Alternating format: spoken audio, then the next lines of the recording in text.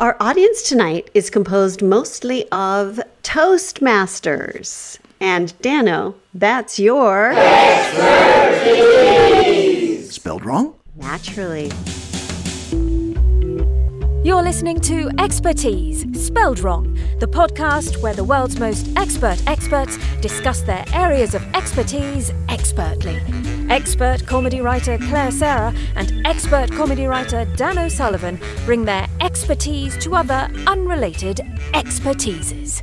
Oh, ladies and gentlemen, I know how excited you are to have our expert Toastmaster on. Oh, and he's here in our studio and ready to give a speech, it seems to me. Claire, if I could... ladies and gentlemen, Dan O'Sullivan. I have been asked on behalf of the 6 people at my table to step up with today's improvised topic. The topic is...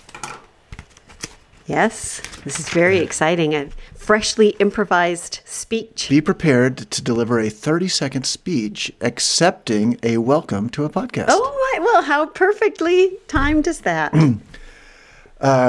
Good afternoon, ladies and gentlemen, people of the podcast. My name is Dan O'Sullivan, and I'm first time here at Toastmasters today. I guess those two kind of rhyme. They sort of sound alike. I hope I don't get tongue-tied on any of those.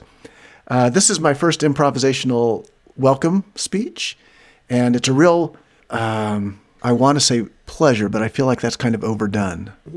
I'm sorry, Claire. Oh, no, please don't be embarrassed. That was really so beautifully begun. Could I just take another crack at that from where I left off? Well, I don't think we need to worry about a welcome speech since you are here. I feel like I've let the listeners down if I don't. I mean, would you like to just maybe pick it up from where you, stumbled a little bit? So let's see. I had said, I'm not going to repeat everything, obviously. Great. But I had said, on behalf of my 6 table mates, right? Yes. Yeah. Well, you've already said all that. I was hoping maybe just pick it up from, it's a real, I think pleasure was the word you were. Right. Do you think I should say pleasure or I was going to say it's a real pleasure, but yes, that's what. It's a great word. It explains what you mean to say. Honor? Whichever one you feel, I would say go with the truth. Yeah. All right. So it is improvised and I only have 30 seconds. Right. So yes. On behalf of my 6 table mates, podcaster, what did I say about podcaster and then it rhymed with something? I if you don't mind, I'm just going to say, let us put aside the actual speech. Right. And so let us get to some facts and fun. Woohoo! That's going to be great. So, all right, Claire, I feel good about that. Good. On behalf of my 6 table mates. Yes. I think that's a great decision. And great. I have been elected by my table as the person to give a 30-second improvised speech on explain your expertise to the podcast listening audience.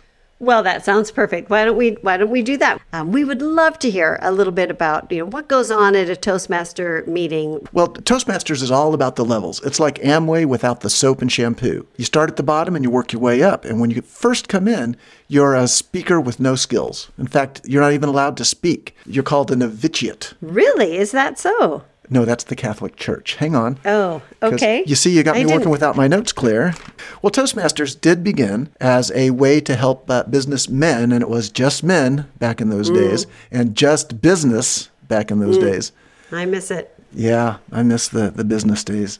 It was a way to help those businessmen become proficient at speaking in front of a group so they could get their message across on whatever topic they needed to get the message across, like we're doing here right now. So helpful. Well, why don't you tell us a little bit about the history of Toastmasters? What kind of insider tricks does Toastmasters employ to help folks with stage fright and gathering their thoughts before giving a big speech? Well, let me answer all of those questions with just a kind of a succinct answer that sums everything up. Claire, it's all about alcohol consumption. The original toasts, of course, were raise your glass and here's a toast, and you needed to know what to say. You wanted to make sure that you were flattering your audience. I love that you call it flatting. Is that an inside Toastmasters? Sure. I can give you a rundown from our glossary. Well, we just love jargon here at Expertise because that's how you know you're talking to an expert. What is that word, jargon? Jargon, lingo, inside knowledge. Got it. Yeah. Good to know. So Because the toasts were made with alcoholic drinks to, Yes. kind of lubricate the ways of communication, there was a lot of toasting, a lot of speechifying, a lot of drinking. So eventually, as the organization became more and better organized, they did start to codify some of the ideas of, like the example you gave, how to overcome stage fright. And the answer again, she come back, more alcohol. More alcohol. Toasting. Yeah. And I got to say, that's why I've not been very good as a Toastmaster, because I really take it literally, Claire. When I go to the meetings, I start drinking at about 2 o'clock in the afternoon. I stop drinking by 3:30, seriously, but start right up again at 4:15. Wait, you stop seriously at 3:30. Yeah. A serious stop of the drinking. I really can't drink through the early mid-afternoon. I find it makes me feel a little bloated. Well, and I suppose that would affect how you would toast. I have a silly question that came in from one of our listeners. Uh-oh. Why is it called toast? Does it have anything to do with the early days of warmed bread? Yes, it has, Claire. Oh. Tell me today, are you a toast lover by any chance? I am a toast aficionado. Yeah. Well, that makes me wonder then, what's your favorite? At the moment, sourdough, heavily toasted on bagel setting so the middle of the bread stays a little soft. Claire, I would like to invite you to Toastmasters, because when we're not drinking, we're eating toast. What? Yeah. Wait, this is what I always secretly wished and hoped was true. This is the truth. So once you reach a certain level, which is called the lightly browned level, Yes. which is yes. a toast reference, of course. Yes, of course, lightly browned. At that point, you are welcomed in behind closed doors. You can just follow the wafting whiff of delicious bready smells. Oh, So imagine this. You show up around 2:30 and start drinking. I can imagine.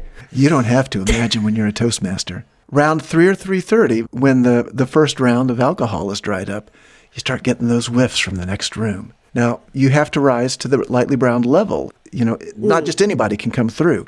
But when Right. you go through those golden doors, Claire, it is a pantheon of toast accoutrement. Oh. It is butter, clarified butter, mashed avocado, marmalade. You got your Russian fish eggs. Caviar is the word I'm looking for. Right. You've got your right. Marmite, your Vegemite. Wow. If it can be put on bread and spread, that's what we say on the T-shirts, Jargon. then it's available on this buffet. Oh. I didn't even mention jams, jellies, and preserves. Oh my gosh. Honestly, this is beyond my wildest fantasy of what a Toastmasters meeting was like. And because I'm also assuming between the drinking and the devouring of these delicious toasts that you are giving little speeches to each other. Yeah.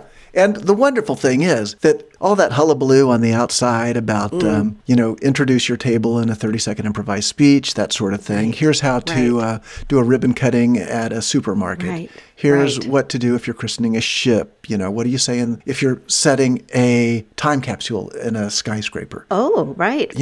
Well, you're saying that ooh, wah, ooh, but that's what happens at the lowest levels at Toastmasters. Once you get inside, Claire, it is all paeans to the toasted bread. Every speech that every person makes is another version of an ode to the toast. Ode to the toast. And this has gone on for, how long has Toastmasters? 100 years? 150 years? Exactly 135 years to coincide with the invention of the stovetop toaster. Predates the electric toaster. You'd actually set up a little wire rack on the gas flames of your stove. Right. But of course, prior to that, you could use a vertical brazier or just a pointed stick over the campfire. Dano, this has been a really fascinating insider look at Toastmasters International, and I thank you for being a representative coming out here and improvising many little speeches to our listeners today. Claire, I would like to thank you in turn for using all the questions that I pre-wrote for you so I would be able to answer using my little speeches. I wonder if we could end our podcast with a little speech from a professional Toastmaster. Well, would you like to give me a little nugget? And I'll do a 30-second improvisational speech on that topic. Well, what's a nugget? A nugget is what Toastmasters call the seed of the topic of the speech. Right. So An appropriate example would be if we were ending a podcast, then I might need Right. to provide a a 30-second improvised speech bidding farewell to the listeners of the podcast. To our expert listeners. Expert listeners, is that what you call them? Yes. Because Yes. it's all about the Jürgen. Yes, our expert listeners. Okay, so let me just write that down on Sure. my improv pad. Correct. Oh, well, I wonder. Now, another thing, a lot of times for the assignments, you'll get like a humorous speech as your assignment, a humorous interpretation, or Right. maybe sentimental, or right. dramatic is rare because a lot of times that's just over the top. But, Right. kind of whimsical or reflective. I would prefer a sentimental All right. goodbye. Good. I always get a little nervous. Well, sure. If my voice cracks, I'll have to start over. I hope you don't mind. Oh, okay. But I mean, we don't mind if your voice cracks. Okay. All right. So, afternoon. Good afternoon. Did my voice crack? Yes, it did. I think it cracked when I said crack, didn't it? Yeah. It's Ah, been kind damn of cracking nonstop since you brought it up. Ladies and gentlemen, on behalf of my table mates here at the table and myself, and my 6 table mates, for the expert listeners of this podcast, I would like to wish us sentimental farewell to each of you. I think each is better than all, but to each of you, sentimental farewell and thank you on behalf of my 6 table mates and myself. I wish you a sentimental thank you. Okay. Thank you so much. I don't want to be critical, and No. you are the Toastmaster, not please, I. But please. it's just that, I mean, I understand that you were trying to improvise with what I gave you, but just saying sentimental doesn't make the speech sentimental. I also wondered if you're out at, say, City Hall cutting a ribbon, Yeah. do you have to start with on behalf of my table mates? Because they might not always be with you. No. As a new speech giver, Claire, the organization is so supportive. And anytime I book a speech, I've got 4 to 6. They may not be table mates, but they would at least be seated near me. And I think it would suffice to call them table mates under that seating situation. So if you were hired to give a toast at the opening of a hospital, Ooh, do you have an opening of a hospital? outside the doors of this hospital where you're cutting the ribbon and giving the speech, you would have to set up a table with 4 Toastmasters sitting nearby so you could refer to them? Yes.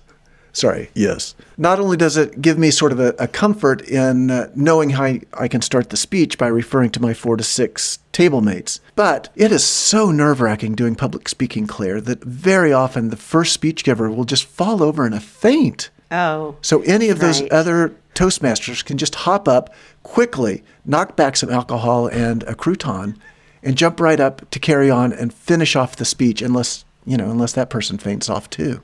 So it's a really well thought out system, and I understand you're trying to poke holes in it because that's what you do.